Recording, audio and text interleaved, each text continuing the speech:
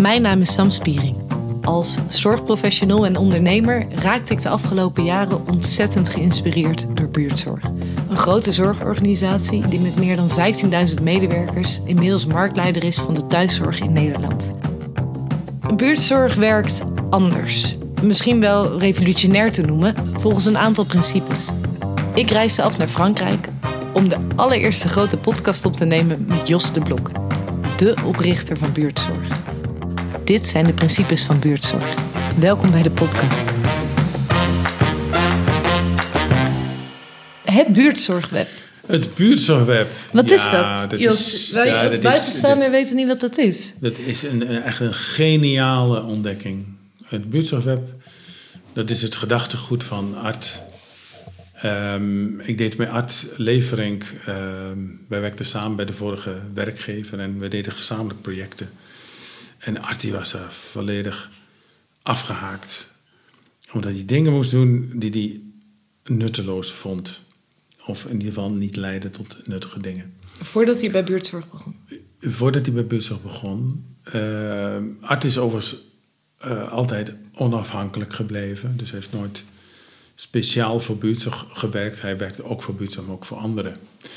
Maar hij had dus een idee over hoe software datgene wat wij wilden kon ondersteunen.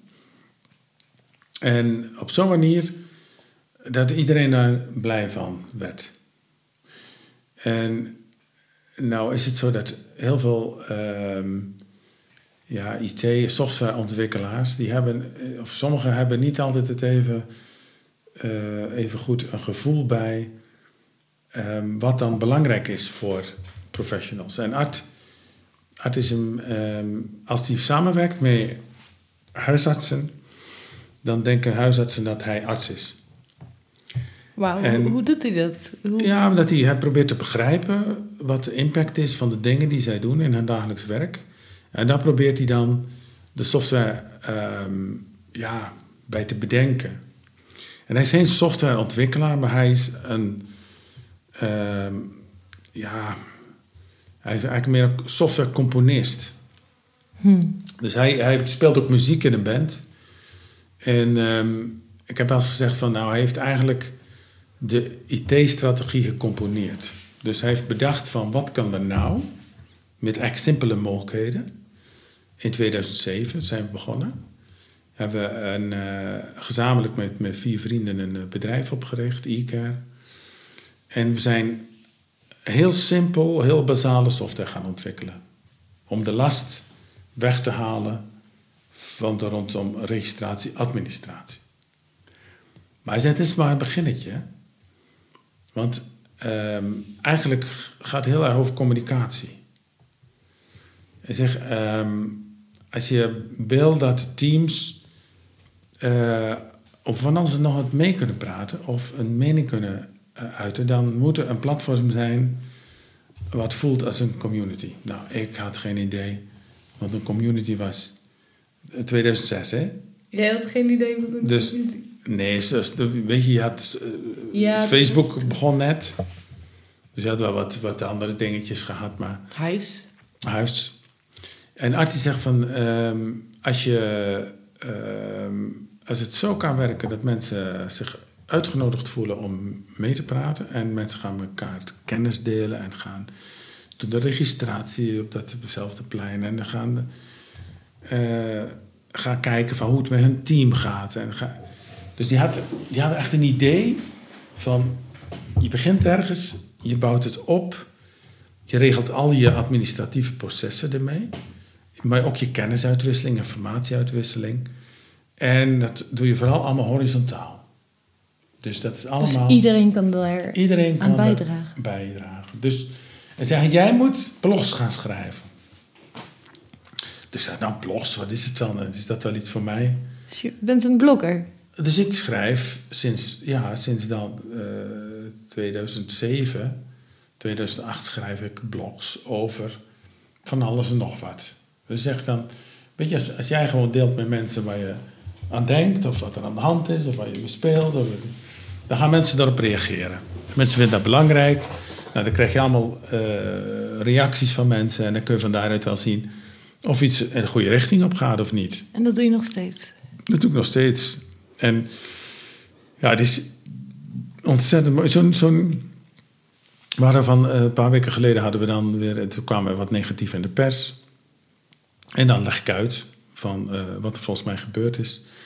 En dan bieden mensen allemaal aan om iets te doen. Want ze vinden ze helemaal absoluut niet kloppen... dat wij op die manier in de pers terecht komen. Mag ik vragen wat hadden ze neergezet?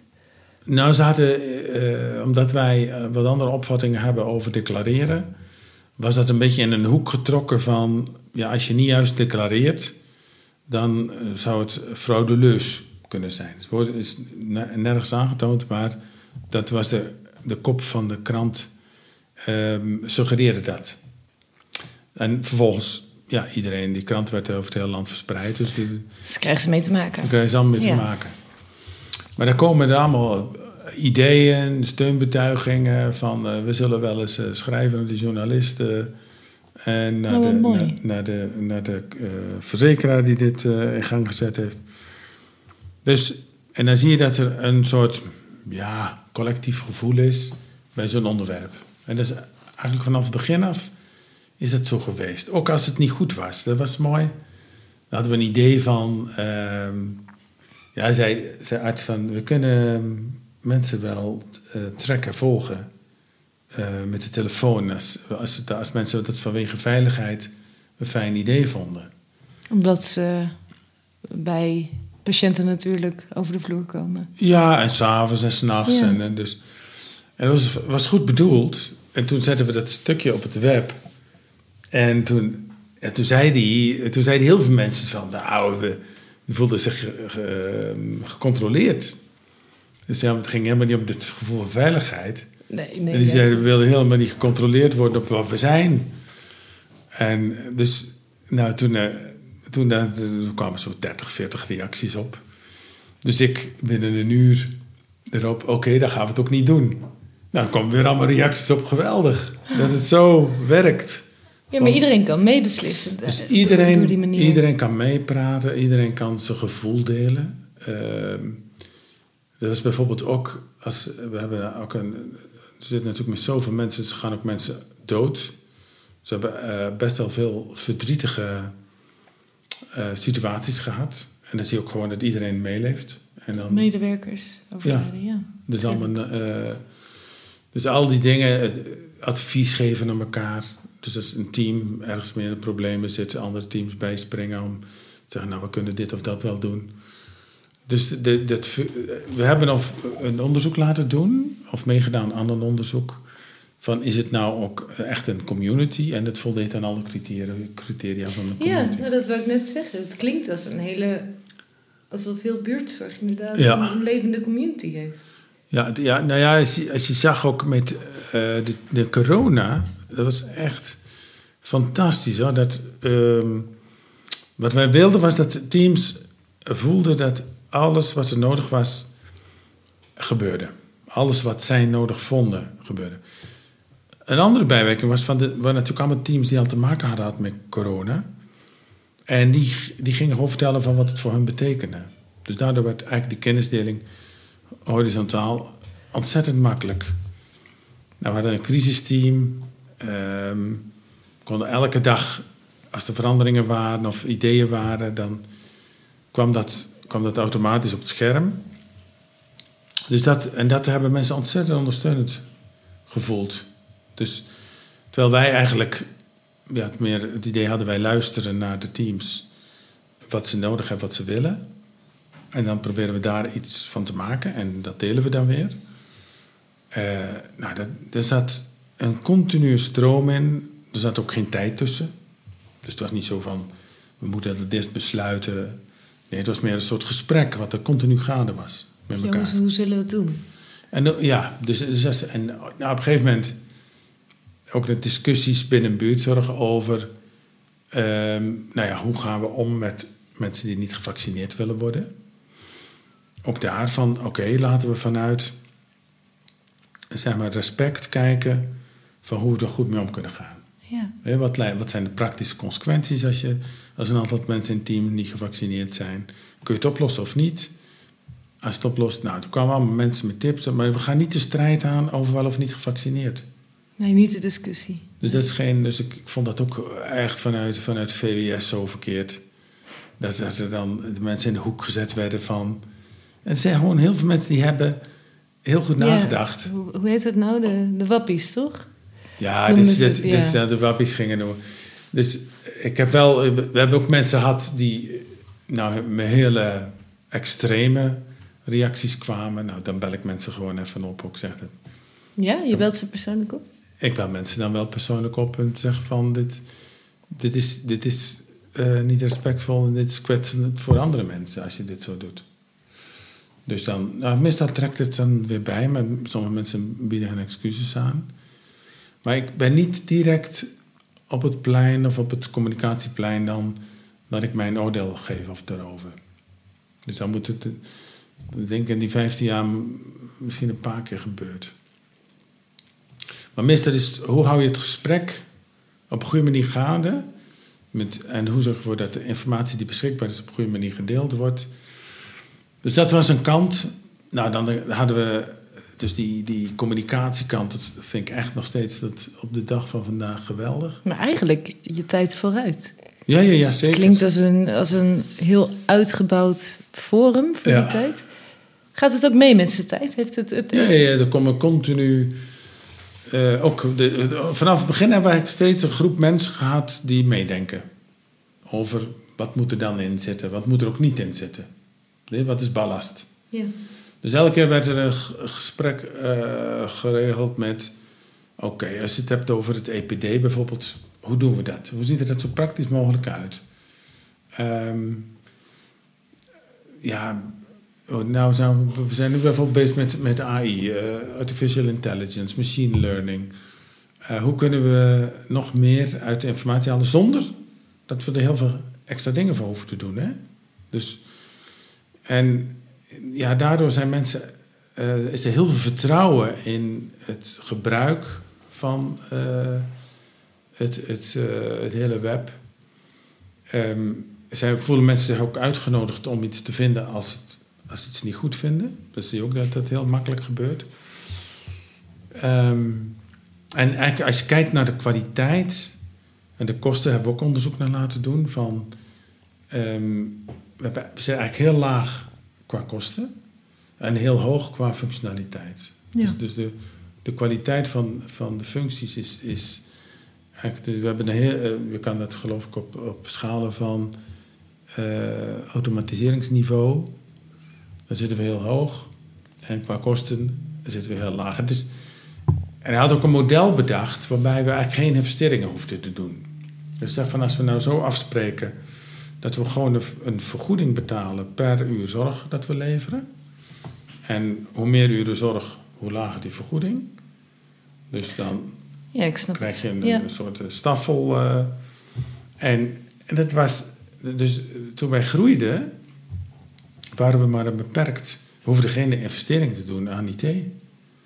Dus we waren gewoon een beperkt bedrag kwijt aan de ontwikkeling. En... Ja, goed, we hadden het beste spul. Dus als je kijkt naar de hardware, dat regelde ze ook allemaal. Van de laptops en de telefoons en aansluitingen en alles. Geen enkel zorg daarover. Dat werd allemaal adequaat door heel Nederland geregeld.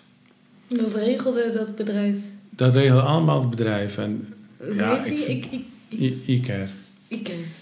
Ja, en ik vind nog steeds hoor. Ik vind in het begin ook, dat was... Die heeft er ook zelf veel aan bijgedragen. Dan was met een paar mensen. En dan, dan was er weer een team daar en weer een team daar. En die trok het hele land door. Want dan had je nog niet de wifi-dingen, mogelijkheden die we nu hebben. Ja. Dus dan zaten we met de grensgebieden tegen Duitsland en België aan. En dan was de verbinding weer niet... daar weer een oplossing voor. Maar dat dienstverlenen, dat zit ook gewoon heel erg in hart en gewoon niet allebei. Dat heeft de cultuur bepaald binnen dat bedrijf en binnen zeg maar de back-office en binnen Buurtzorg. Dus dat was, en dat is het Buurtzorgweb. Het team inzicht. We hadden dus op een gegeven moment het idee van... nou ja, wat is nou zinvol voor teams om te volgen? De resultaten, type cliënten, de uitkomsten van cliënten. Dus je kan alles uithalen. Ja. Dus ik vond dat... ik zat vaak zondagochtend, dan had ik altijd lijstjes te maken. Ik wil altijd, zeker in het begin, de eerste jaren, wil ik een gevoel hebben bij... waar worstelen teams nou mee? Of wat zijn nou de dingen waar we aandacht voor zouden moeten hebben? Die informatie kreeg je binnen vanuit het buurtzorg. En die kreeg ik allemaal... Ik kan overal in en kijken. En dan kon ik in ieder geval... Ik dacht, oh god, er zijn zoveel teams die mee worstelen. Moeten we misschien iets voor bedenken dan? Nou, dan konden we dat weer voorstellen. Ja. En dan kwam er weer een reactie van... Nou, nee, dat hoeft niet. Of juist wel. Dus het bevorderde ook weer het lerende vermogen van de hele organisatie. Het continu leren van iedereen. Want dat zag je dus ook. En moet je je voorstellen, we zitten dus met digibeten, hè? Veel mensen in de zorg zijn gewoon digibeten. Ik ben ook helemaal niet zo handig met... En het idee was van Art en de collega's allemaal van... Ja, mensen mogen daar dus geen last van hebben. Je gaat dus niet... Je gaat iets bedenken, waardoor mensen zich geen digibeet voelen. Ja, dus niet dat zij een extra cursus moeten volgen omdat ze het niet snappen... maar jij ervoor zorgen dat je het zo mooi mogelijk inricht. En dat is echt een talent om dat zo te kunnen zien. En bedoel, soms waren er wel mensen die mopperden over sommige dingen. Want dan zijn we bijvoorbeeld op een keer overgemoeten op... het eerst zaten we op Microsoft en dan moesten we naar Google. Mm-hmm. Want Microsoft had plotseling bedacht dat in plaats van elk team of elke laptop... dat iedere collega een licentie moest hebben. Dus ging ineens het bedrag wat we kwijt waren, werd vertienvoudigd. Ja, dat is vervelend. Nou, dat gingen we niet doen. Dus toen was het voor veel mensen was dat wel een overgang die behoorlijk veel impact had. Maar ik denk, nu als je kijkt, er zijn heel veel jongeren bijgekomen. Die helpen mijn generatie, zou ik maar zeggen. En ik merk het ook bij mijn eigen jongste zoon. Die, als ik iets heb, dan vraag ik altijd aan hem. Dan bel je me even. Hoe deed ik dat ook alweer? Dus ja, dit is echt... voor mij was het een gebied wat ik eigenlijk niet zo goed kende. Dus die financiën, die inhoud, die organisatiekant, daar had ik allemaal ideeën bij. Maar hoe dit uit zou pakken... dat had ik echt niet zo'n beeld bij. En meer de zorg wel in het begin van... ja, dat is allemaal makkelijk gezegd, hè? Ja. Dat je dat zo wil. Maar kun je dat ook zo? Nou, dat was echt wel een droom, moet ik zeggen. Maar het heeft waanzinnig uitgepakt. Het heeft ontzettend en zelfs het laatste ding is... de laatste jaren zijn er dus ook allemaal cliënten... en families van cliënten die op dat web zitten. Dus die kunnen allemaal in hun dossier, die kunnen met de teams praten. En dat was arts' ultieme doel was om er één community van te maken... waarin alle mensen, alle patiënten, zeg maar, onderdeel konden zijn van... Dat lerende systeem. Ja, en dus... Ja, maar dat is nieuw. Dat is waar ze nu een beetje mee bezig zijn met de patiëntportalen. Maar dat de naasten erbij kunnen is... Kijk, voor ons is het heel simpel. Als mensen hun kinderen in Australië wonen of Canada... en die mensen die kunnen bijdragen aan het inzicht over wat hun ouders... bijvoorbeeld mensen met dementie is gewoon heel handig... dat je weet hoe zag het leven er vroeger uit van die mensen? Hoe kun je daarop aansluiten als zij zeg maar in het verleden leven? En... wat je ziet is dat het voor zoveel geruststelling zorgt. Dat mensen even met team kunnen schakelen. Dus ik maak me al gerust over mijn vader in Enschede. Je hebt van iemand die een half jaar in Australië zit. En even simpel dat contact. Daar zeggen mensen echt van, daar had ik mij niet voor kunnen stellen. Dat draagt heel veel bij. Dat zo, dus geruststelling in... Het IT benutten voor wat zinvol en nuttig is, daar hebben we echt het is ontzettend mooi gegaan. Mooi. En onmisbaar, denk ik, in het buurtzorgverhaal. Het is, ik denk dat het echt het heeft het mogelijk gemaakt om snel te kunnen groeien. Dus dat was want elk team hoefde er maar aan te sluiten. En ze konden van alle faciliteiten gebruik maken. Dus dat was met de normale administratie, was dat, weet ik het, hoeveel mensen dat gevraagd had. Dus daarvan, en het heeft heel veel, denk ik, bijgedragen aan het werkgeluk van mensen. En we hebben echt ik denk van 12, 13 jaar hebben we nu dat OMA-systeem. We hebben data van 13 jaar, hè? Dat is zoveel waard. Dus we doen onderzoek met de Universiteit van Twente. We kunnen allerlei soorten analyses maken die niemand kan maken in Nederland. We hebben echt, het gaat om, moet je je voorstellen, per jaar 80.000 of 90.000 patiënten. Dus we zitten boven de 1 miljoen mensen die wij in Nederland geholpen hebben. In al die jaar. Maar die informatie is ook zoveel waard. Ja. Wauw. Indrukwekkend, Jos. Dat vind ik ook. Met alle eer aan Art Leverink. Mooi. We gaan naar de volgende. Mm-hmm. Goed zo. Dat is eigenaarschap. Die hebben we al gehad, dat klopt. Maar voor de volgende ga ik plakken, snap je? Oké. Dan zeg ik, we gaan nu naar eigenaarschap. Ja, fijn. Fijn. Niet nog eentje. Ik help.